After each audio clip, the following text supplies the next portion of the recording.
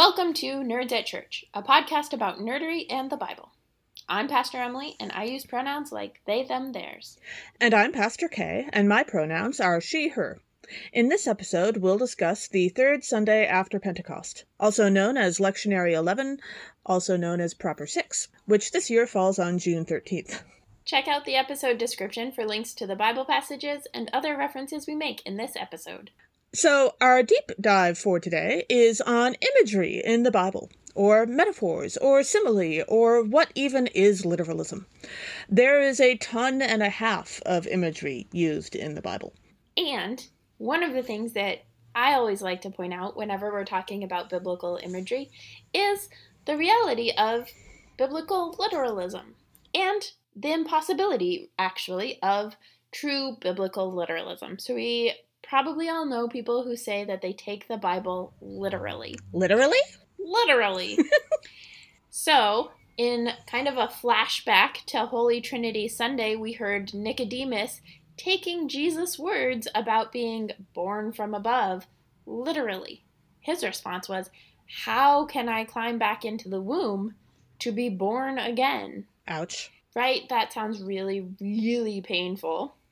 But also, he was taking Jesus' words literally, at face value, no metaphors, no imagery, no simile, literally interpreting Jesus' words. And that's not how Jesus intended them. The Bible itself, similarly, is not intended to be taken literally. It is not supposed to be a historical account. It is not supposed to be a literal truth. If it were literally true, Nicodemus would have been right. I don't want to think about that. And Jesus would be a shepherd, not a carpenter, and we would literally be sheep. And I don't know about you, but I do not provide my own wool. So, for those who have perhaps forgotten their middle school English class, a simile is when you say that one thing is like another thing. Like in our gospel reading for today, when Jesus says, "With what can we compare the reign of God, or what parable will we use for it? It is like a mustard seed, which, when sown upon the ground, is the smallest of all the seeds on earth." Also, similes, you can tell a simile, this is a trick I learned in my middle school English class. You can tell that it's a simile because it has the word like or as. It is like a mustard seed. Yes. Cheat sheets. Life hacks? Life hacks. Grammar hacks. Grammar hacks. Language hacks? Sure. I don't know. A metaphor, on the other hand, is when thing A is said to be thing B. Like in John 6, when Jesus says that he is the bread of life. Yes. Which, don't forget, we've mentioned it once or twice, but this summer we'll have a special Bread of Life series. We're not sure what we're calling it yet. We've got lots of great options. Yes. And it will be safe for any of our listeners who require a gluten-free diet. Yes. All celiacs welcome. Yes. We may talk about gluten, but we won't force feed you any gluten at all. Because we are in favor of consent on this podcast. And also, we're a podcast. We're not feeding you anything. Except ideas and revolution. Yes. But join us for a series that may or may not be called A Friend in Need. Wink, wink. Oh, goodness. We're going to have to fill that with so many bread puns. It's going to be awesome. I'm also going to spend the entire series just snacking continually through all of the episodes because I get so hungry when we talk about that. I'm sure I was going somewhere with this before we got into that whole sidetrack, but you're welcome. There are also some edge cases in the Bible that aren't quite either, and I tend to refer to these as just general poetic license. For example, I kind of have trouble calling Psalm 23 a metaphor when it says, "The Lord is my shepherd," because that's describing a job that God has, a thing that God does. Like, I don't entirely know that that's a full-on metaphor because I'm not sure that that's a thing that God actually isn't, you know?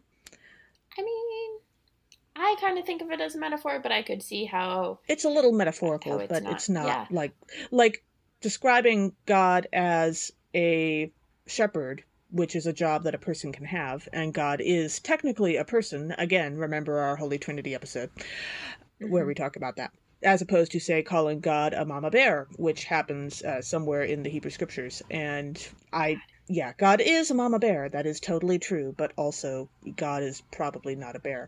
Which reminds me of a Calvin and Hobbes cartoon strip where Calvin objects to whatever it is that his mother has cooked for dinner that night by screaming, "What if we get up to heaven and find out God is a giant chicken, huh? What then?" However, I suppose that we can actually also accuse Psalm 23 of the ancient Christian heresy of modalism, because describing God by what God does not fully describe the differences of the persons of the Trinity. So, it's a good thing that Psalm 23 isn't actually describing the Trinity. Yes. Very true. Yes, describing the things God does is fine. It's just when that becomes the Trinitarian thing that then we call it modalism, and many people call it heresy, and other people call it diversity in theology. Sure. I think the point of modalism is that shouldn't be the only way that you distinguish the persons of the Trinity. Like, that's actually the root of what's the problem with it. Really, any way that we describe the three persons of the Trinity shouldn't be the only way. Yes. But we're wandering into a previous deep dive instead of sticking with this one. Although, goodness knows, trying to explain the Trinity, you've got to use a lot of poetic language for that, because let me tell you, the literal language isn't going to work. So. And we'll include a link in our episode description so you can go back and refresh your memory of Holy Trinity Sunday. Or if you just want to tie your brain in a knot, which is pretty much what that does for me. God, or what God does, is not the only place where similes and metaphors are used in the Bible, of course. In our reading from Ezekiel today, Judah's royal family is described as a cedar tree, as a metaphor. Probably, the family wasn't actually a bunch of Ents. I don't know. I would like to meet a family of Ents. I mean, That'd be fun. Would explain why so many people were so terrified of David, I guess. Like, that would be fair, but also... God is the creator, so Jesus being an Ent really keeps, gardener. Mary thought Jesus was a gardener, so... True. The Ents are like the gardeners of the trees. However, everyone did seem to be very surprised when David danced down the street while being mostly naked, and I don't remember the Ents wearing a lot of clothes, so that would possibly argue against it. We'll see. Maybe he was just, cleaned off the moss. True. Very possible. Shed his leaves for the fall. Right. That makes perfect sense. Speaking of finding entirely new heresies that no one has ever tried before. Yay! Also, in Song of Songs, there are several parts which describe the author's lover as like a gazelle or a sheep or a variety of other options, not all of which are actually animals, come to think of it, but probably not, people. So, one of my favorite uses of imagery in the Bible is when God is described as like a mother hen in Matthew 23 or in Luke 13.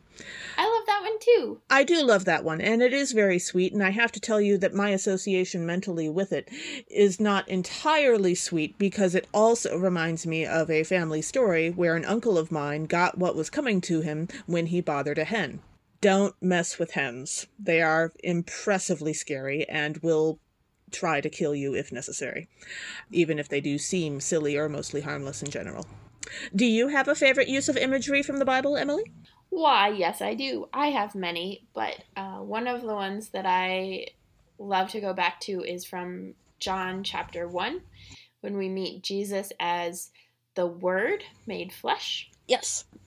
So the word, or logos in Greek, connects with, not only is the imagery of Jesus as the spoken word, but also connects with the Hebrew Sophia, which is wisdom, woman wisdom, who we get a lot of in Proverbs in particular. And so that sort of imagery and the gender bendiness of the imagery always makes me really excited. And then we get that the word comes and dwells among us, or as it is also frequently interpreted from the Greek, that the word pitches a tent among us. And I love that imagery. Yes. On a number of levels, some of which are appropriate for children and some of which are not.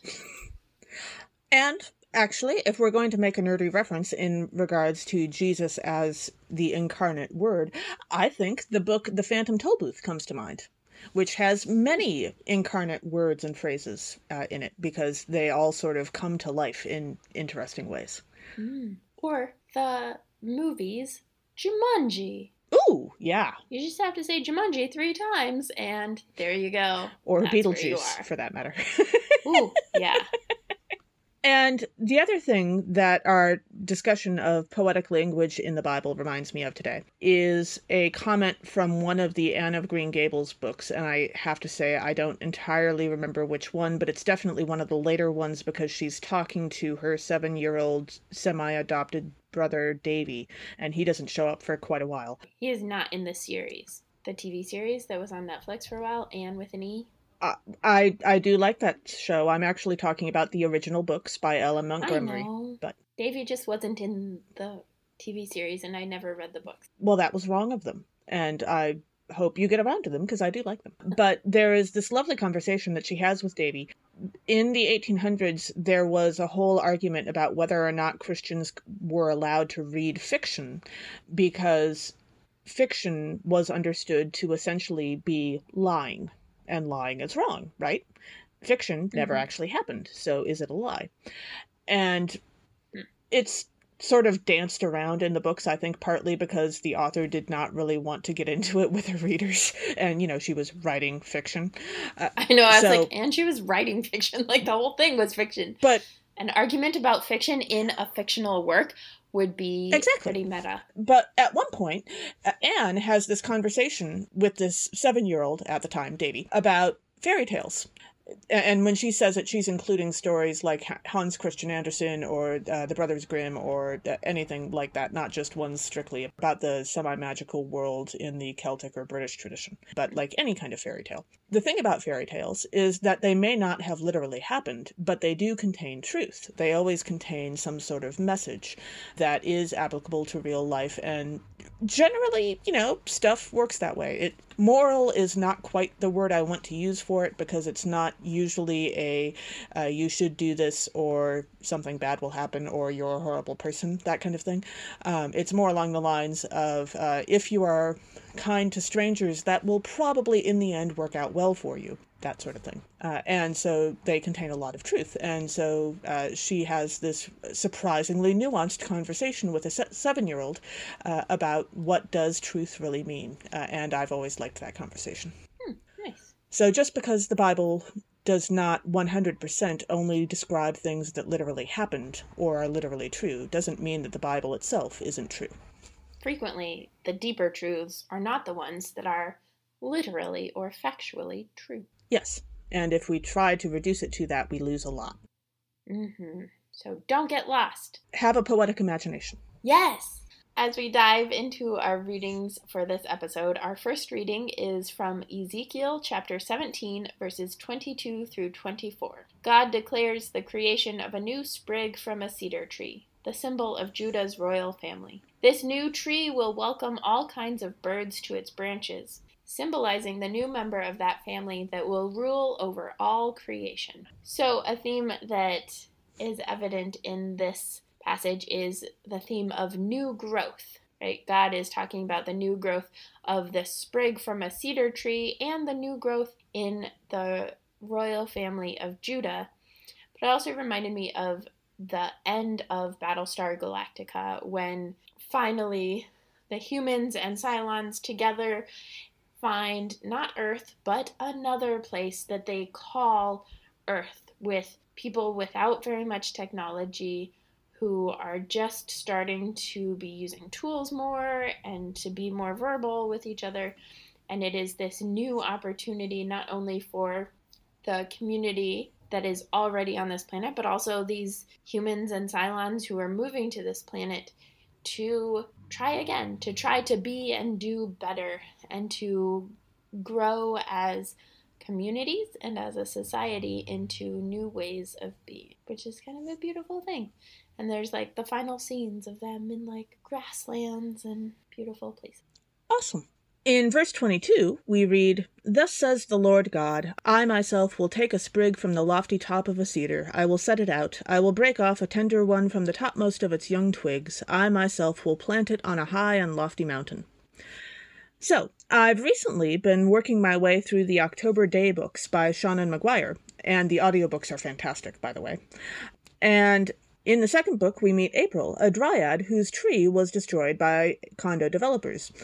A dryad is a magical being who basically sort of lives in and sort of is a tree. Like, they have a special relationship with a particular tree, and their life is tied to it. And so when her tree is killed, she is not quite killed, but she is definitely about to die. And the other dryads in the neighborhood whose trees were also destroyed by the condo developers basically give up. But she grabs her biggest branch that she could find, and she ran. And eventually she finds a woman named January, who didn't know... Are they all named after months? That later turns into a plot point, but we don't know why yet. Okay. Technically speaking, I don't know why yet, except that the other thing about this series of books, I do very much enjoy it, but I recently realized that I only have access to about half of the audiobooks, and reading the book as a, ebook instead will be fine, except that it uses a lot of Celtic lore in it, and that means that none of the words are pronounced at all like they're spelled, according to the rules I'm used to. So I have actually started going online and looking up some of this stuff so that I will be able to recognize the books when I get to the point that I don't have access to the audiobooks anymore, and I'll be able to know what she's talking about, which is a long story. But so April grabbed the biggest branch she could, and she eventually found a woman named January, and yes, they're named after months, and that will be explained later. And January knew nothing about trees. January was a computer person. And so instead, she saved April by making her the first cyber dryad in the universe, as far as they know, magically planting her branch in a server. And so April changed, but she also lived. She survived. And this makes me think of how when God takes that sprig from the cedar tree and plants it on a mountain, that reminds us that Judah's royalty, what it looked like and how being royalty worked, changed with Jesus. Just like how, of course, a tree is going to change if you move it from sea level to a mountaintop. Right. Also, Ezekiel was not talking about Jesus. No. Ezekiel was talking about just the future of Judah's royal family, which also changes. Yes. Right? Significantly. As Christians, we understand it changing particularly with Jesus. But every new generation changes. You can look at, Prince Harry and Princess Meghan. Yes. Duke and Duchess, whoever they are. They're not royal anymore, but they are royal. I don't know. They're changing from the generation before that. So Absolutely. all the changes. In verse 23 in the first half, God says, "On the mountain height of Israel, I will plant it, the sprig of cedar." And first of all, as a Coloradan who grew up in the mountains, there is such a thing as above tree line. Yes. So presumably, in this case, God is talking about some smaller mountains that don't have a tree line yet, because if God planted a sprig of cedar above tree line, that sprig of cedar is not actually going to grow. Except that this is God. And if God wants it to grow, then I think it can grow. Okay, except that God has created rules, like, science, that govern the universe, and God tends to follow God's own rules. Except for when God doesn't. Like, for example, the resurrection. And yes, possibly Jericho. Okay, yes, but we're not actually clear on Jericho. And making a sprig of cedar grow on top of a mountaintop does not seem like the kind of cosmic thing that God actually would, break the rules for. Just saying, don't go trying this thinking it's going to work. Jesus cursed a fig tree. So, maybe God planted the cedar tree and made it live in advance because God knew that Jesus would eventually kill another tree to sort of even things out. That is not how it works. And also, this is not literal. God is not actually planting a sprig of cedar on a mountain. God is metaphorically planting a sprig of cedar on a mountain. Were you there for the deep dive? I'm pretty sure you're the one that talked about this, Kay. I wish that I could share the look on Emily's face right now with you all, but it is priceless. So, I am sure that it is. Yes. Anyway, don't grow mountains don't grow mountains above tree line. Don't try and grow trees above mountain lines. Don't try to grow trees on mountains above tree line. But what this actually made me think of in the having the top of a mountain, and I actually pictured a stump of a tree because I was in my head I was connecting it with the stump of Jesse. But planting a sprig on top of the mountain reminded me of in Moana, each chief on the island puts a rock on top of all of the pile of rocks of the chiefs before them that's at the highest point on the island. So each chief, the island grows a little bit and is a little bit higher. And that's what Moana is supposed to do next. And what she ends up doing when she goes out to be a sea voyager or a wayfinder is that she actually puts the seashell that the ocean presented to her. She puts that seashell on top of the rocks instead of a rock itself. And so that was just this beautiful little thing. I do love it. In the second half of verse 23, we read, "Under it every kind of bird will live, in the shade of its branches, with nest-winged creatures of every kind." Okay, this might seem like a little bit of a jump, but recently I learned a new keyboard shortcut, which I am finding especially useful for making this podcast.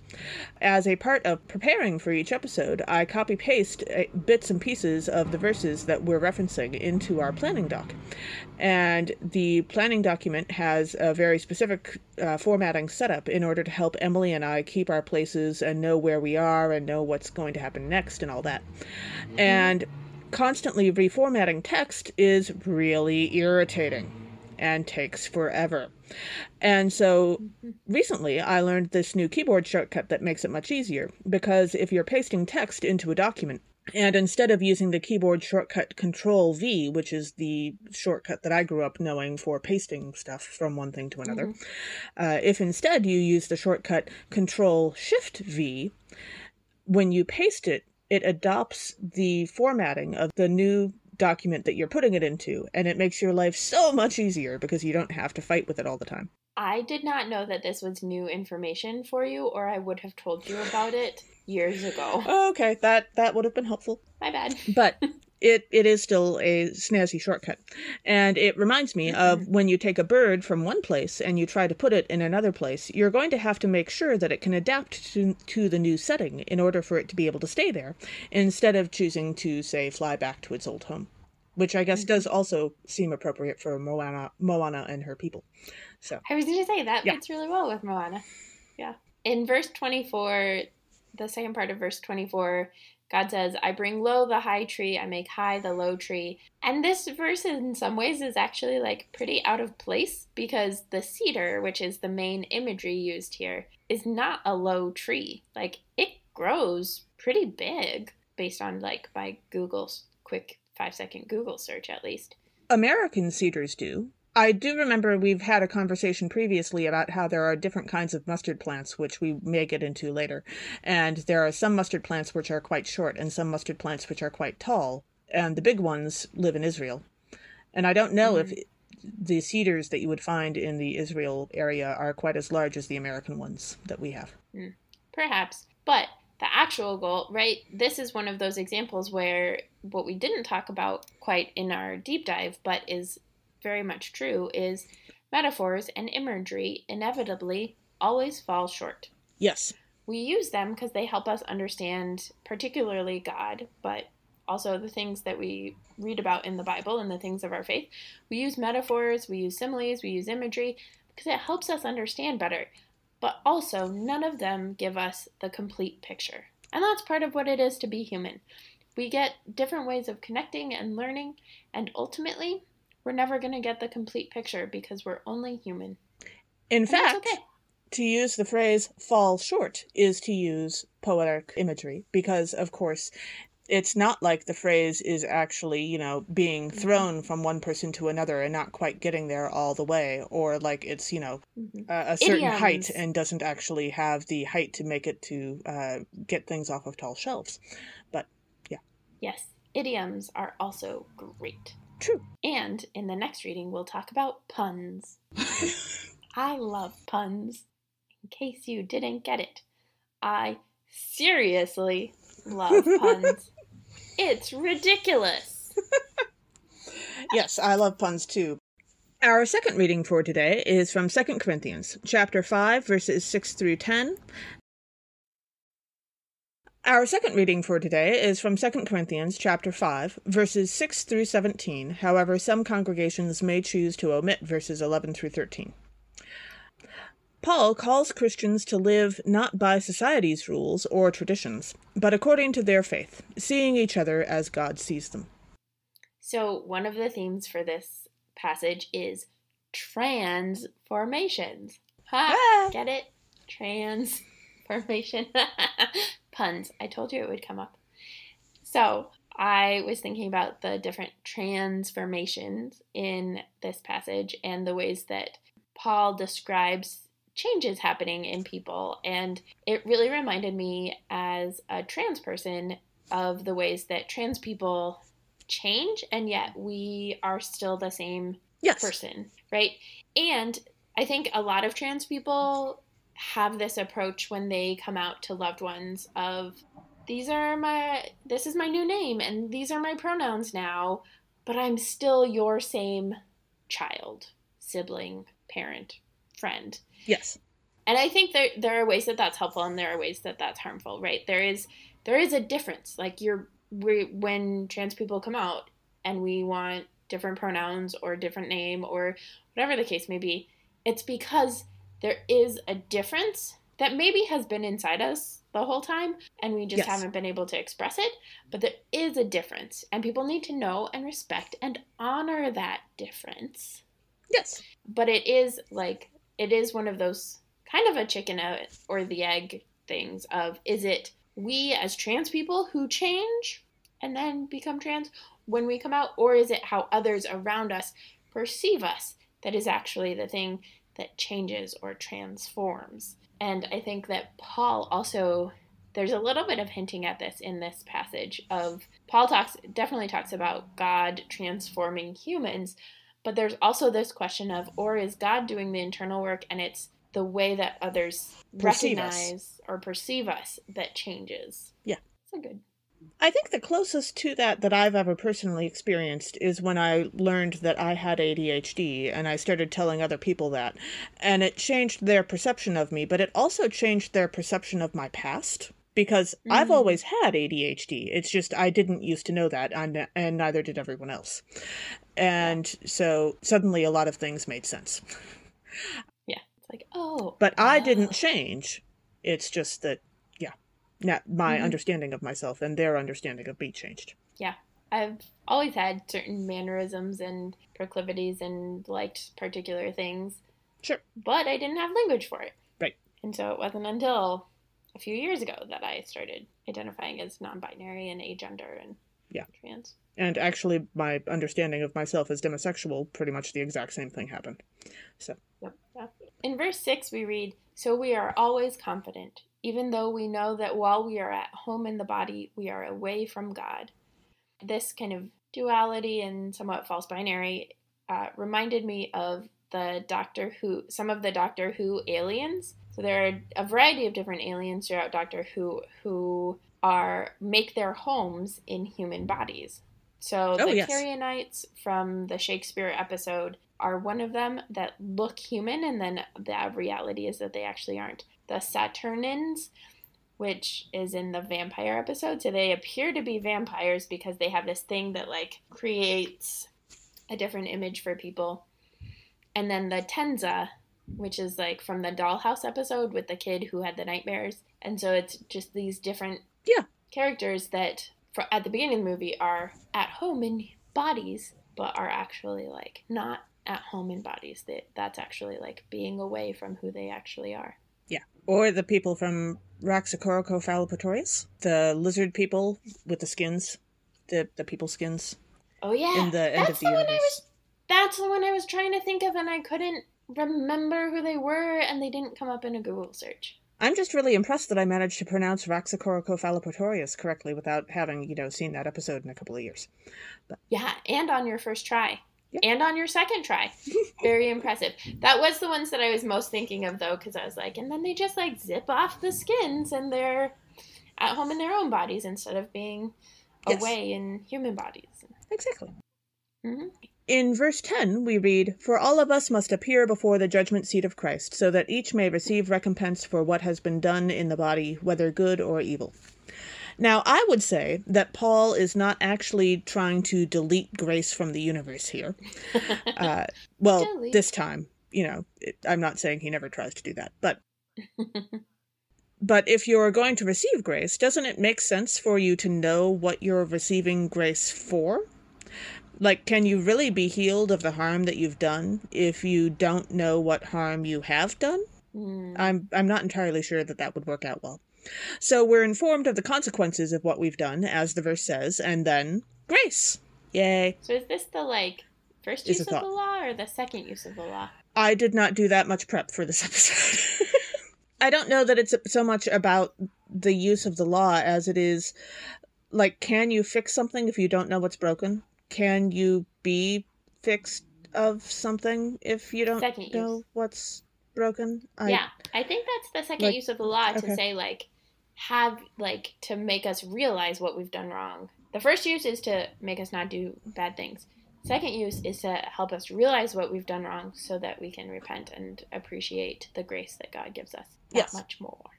Yeah.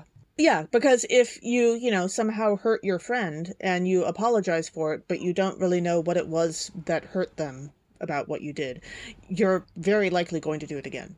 Now, if we're talking about the judgment seat of Christ at the end of all things after all of our lives are over, that's probably not going to be a problem. At least one would hope. But still, can you really fix something if you don't know what's actually wrong? Mm-hmm. And shout out to Pace Warfield May, who is a guest with Joe and is co-host of the Horror Nerds at Church podcast, for teaching me about Luther's uses of the law better than any of my seminary professors. Shh, don't tell Dr. Hendel. I did not have Dr. Hendel, for what that's worth. So I know, because we went to different seminaries. Yes. Which is probably for the best. This is unlike in The Good Place, where once you're dead, your quote-unquote score for the good and bad that you've done is set, and you can't change it, and you're basically stuck with whatever your fate is. Which is really unfortunate. Yeah, and, doesn't work out well for a bunch of people, and... In verse 11, we read, "Therefore, knowing the fear of God, we try to persuade others." And actually, throughout this passage, while I was reading it, I just kept thinking of D&D. Yeah. I think because one of my D&D campaigns is over and the other one, we didn't have everybody, so we just hung out this week, on Zoom, like you do, #pandemic living.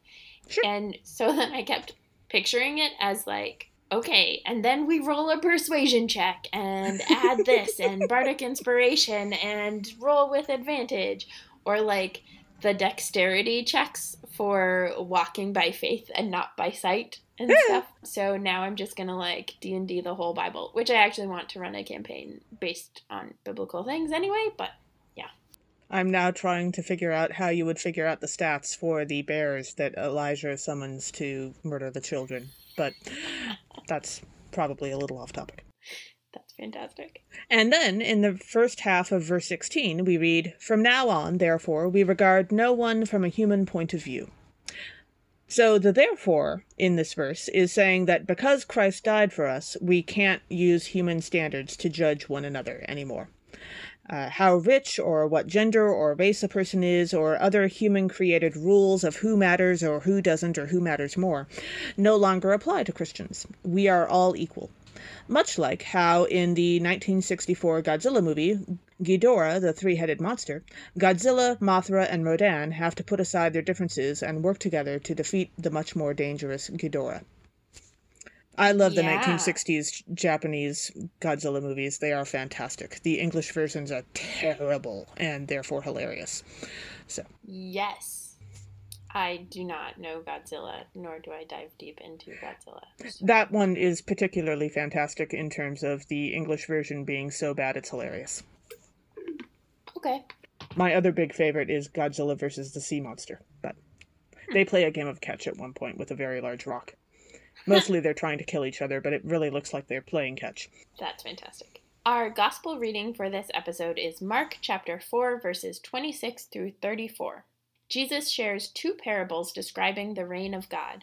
It is like scattering seeds on the ground, not knowing which will grow, and like a tiny mustard seed that grows into an enormous shrub. So one of the themes that comes up in this passage is that Jesus apparently is choosing Amity as his faction from the Divergent books. Amity are the ones that grow things and talk about the growth and the peace and possibilities of everything. Awesome. And this is partly, as we talked about in the deep dive, the imagery that Jesus uses, right? If you're around plants and earth and growing things all the time, that's the imagery we're going to use. If you're around sheep all the time, you're going to use sheep imagery. But you can kind of tell some of who Jesus is trying to get to, or perhaps the gospel writers are trying to get to, by what sort of imagery they're using at different points. Come to think of it, I guess I'm a little surprised that Jesus didn't use more carpentry imagery choices, but I suppose he wouldn't always have been talking to carpenters. So you're right, it was probably chosen based on who they're talking to. Ideally, that's how we all talk, so that the people we're talking to understand us. Yeah. In verse 27, we read, "And the seed would sprout and grow. The person who planted it does not know how." So I have explained before that I am not personally very good at gardening, but I do know a lot of gardeners. And in terms of how hobbies go, I've always been kind of struck by gardening as being a little odd, in that, yes, there are many successful gardeners who have intentionally studied and read and talked to other gardeners and worked at it and tried many different things and written things down for what worked and what didn't and all that in order to become successful gardeners. But I also seem to run into a fair number of people who are considered successful gardeners by other people who don't so much do that. They really more along the lines of just adopting the let's see what happens now approach. Like, they'll do a little trial and error, but otherwise it's not about working at it. Like, they do the work of putting the garden in, but it's not about a scientific method kind of approach. It's just more of a let's throw the spaghetti at the wall and see what happens kind of thing. And yet some of them have really, I don't know if it's enormous luck, but lots of success, definitely. Some people just, it works out that way for them. I guess that also probably depends on what your definition of successful is. But gardening is one of those hobbies where you can have a lot of success with it without necessarily spending years to, like, achieve excellence. I mean, some people. I just planted my basil and oregano. This is the third time I'm planting oregano since Ash Wednesday. I had seeds that kind of sprouted, but I didn't bury them in the dirt, so they didn't have to work as hard. So I think that was the problem. The first time I was gone, and so they dried up. The second time I didn't bury them quite well enough, I think. This time, the third time, I think this is actually starting to turn into another biblical parable about planting seeds. Oh, the 4 different kinds of soil. Perhaps. It was all the same pot. Ah. The third time, there's one that's growing, so I planted in the 2 other spots. But then I planted a whole bunch of oregano in different pots, a whole bunch of basil, and now they're outside so that even if I'm not here, they can potentially get some rain. Sure. Here's hoping. I just love to have lots of pesto. And I had a great basil experiment last year, and then not only half of my basil came in, and it was never enough to really make good pesto in the quantities I needed in. Yeah, so. And I mean, if you plant, the plants mint or rhubarb are both known in some areas as being almost impossible to kill, but if you plant them in areas that really don't suit that plant, they will die immediately. But if you've ever seen mint or rhubarb try to take over someone's yard, or in my case, try to destroy a shed in the backyard, that was the rhubarb, not the mint. I was going to say, I haven't known rhubarb to take over. Oh, no. In many parts of where I've lived in Illinois, Iowa, Minnesota, and I suppose also in Wisconsin, but slightly to a lesser degree, rhubarb, if you leave it alone and you don't prune it extensively, will grow to be taller than I am and possibly try to destroy a shed. So why would you not prune it? How do you harvest it without... Sometimes rhubarb just grows wild, and like you don't necessarily realize it's there if you don't wander back to that part of the yard before I would it do it on purpose. tries Oh to my take gosh, over I have the... this recipe for rhubarb sauce that's so tasty. I'm not saying I don't like rhubarb, but like also sometimes it's your landlord's responsibility to take care of it and not yours. And yeah, but then you don't get to eat it. Well, also rhubarb has a fairly short life for, you know, where you can harvest it, and then after that it's just, you know, hacking at it with a machete, and you're never going to be able to eat it anyway. But what? You and I have very different experiences with rhubarb. I haven't actually grown it. I've just like harvested it from other people. That might explain why. I mean, it's been in their gardens. Like, I've been the one to pick it, but... Yes. Okay, I think we're off topic for the 47th time.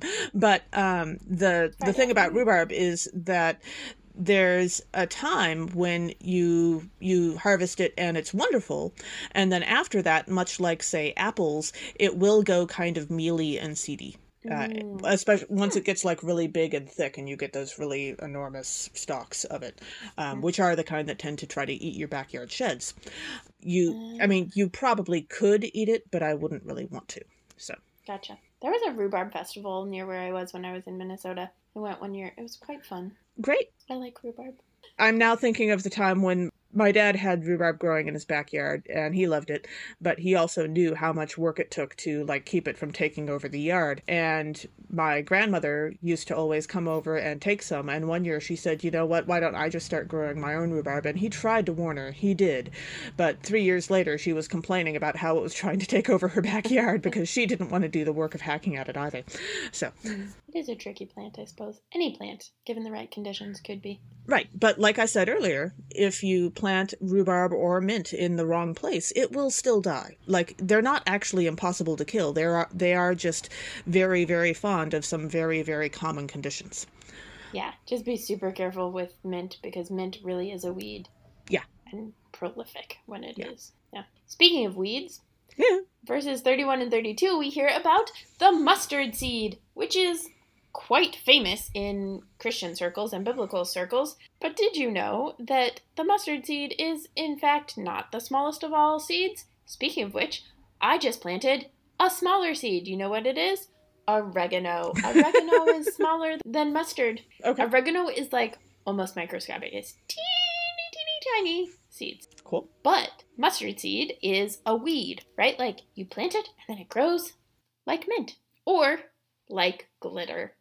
I actually one time preached a fantastic sermon on one of the mustard seed passages, and I talked about the reign of God being like glitter, and I made a mess. I was doing pulpit supply, and I made a mess in the sanctuary. I didn't make a huge mess, but I gave every kid glitter in the children's sermon. And all of the parents hated you. Actually, no. They loved it, and I had people a year later who came up to me and were like, you did that glitter sermon, and they loved it, and they would occasionally glimpse glitter, and then glitter becomes a reminder of the reign of God, that it gets out of your control real fast. Excellent. Because in fact you cannot control God. Yeah, thank goodness. Mm-hmm. In verse 32 we read, "Yet when it is sown it grows up and becomes the greatest of all shrubs." So mustard is a shrubbery. So does that mean that if you were challenged by, say, the Knights of Ni, you could provide a mustard plant and they would be satisfied? I was wondering about that, actually, too. I think so. Monty Python is part of a steady diet, people. Absolutely. Mm-hmm. In verse 34, we read, "Jesus did not speak to them, the crowd, except in parables, but he explained everything in private to his disciples." Well, that seems a little bit unfair, but also, parables are riddles. So it's another way of using imagery and using metaphors and similes to not explain everything, but to make people think. Parables are supposed to be tricky, are supposed to be riddles, are supposed to make us think. They're not supposed to they don't have clear answers. But so that was reminding me of course, the Riddler in Batman, but also in The Hobbit between Bilbo and Gollum, when Bilbo finds the ring and is going through a test of riddles with Gollum to see if he gets away free. And he does. He wins the riddle test because Gollum doesn't guess that the ring is in his pocket. Yeah. And while the entire Bible might not be one giant parable, I would say that, like a parable, look, a simile! Huh? It is not necessarily easily understood on the first pass. Very true. Lots of passes. Yeah. Lots of people. And it's understood better with more people and more brains. That's part of the gift of diversity. The more brains we have and the more people who think in a variety of ways and have a variety of different life experiences, the more likely we are to come up with brilliant answers and ideas. Absolutely. Thanks for joining us. Catch us next time when we'll discuss the nerdery connections to the scripture readings for the fourth Sunday after Pentecost. This podcast has been produced by us, Kay Roloff and Emily Ewing. For more fun, check us out on Twitter and Facebook at NERDSATCHURCH, or contact us at nerdsatchurch@gmail.com. Also, if you like what you've heard, rate us or leave us a review on Apple Podcasts, Facebook, or wherever you catch your podcasts. If you want access to our full guest episodes and interviews, support us on Patreon at patreon.com/nerdsatchurch. We hope Patreon can help us get our episodes transcribed for those who need or prefer that. Though if you want to help us with transcripts, let us know via email or social media. As the ancient Christian said, Pax vobiscum.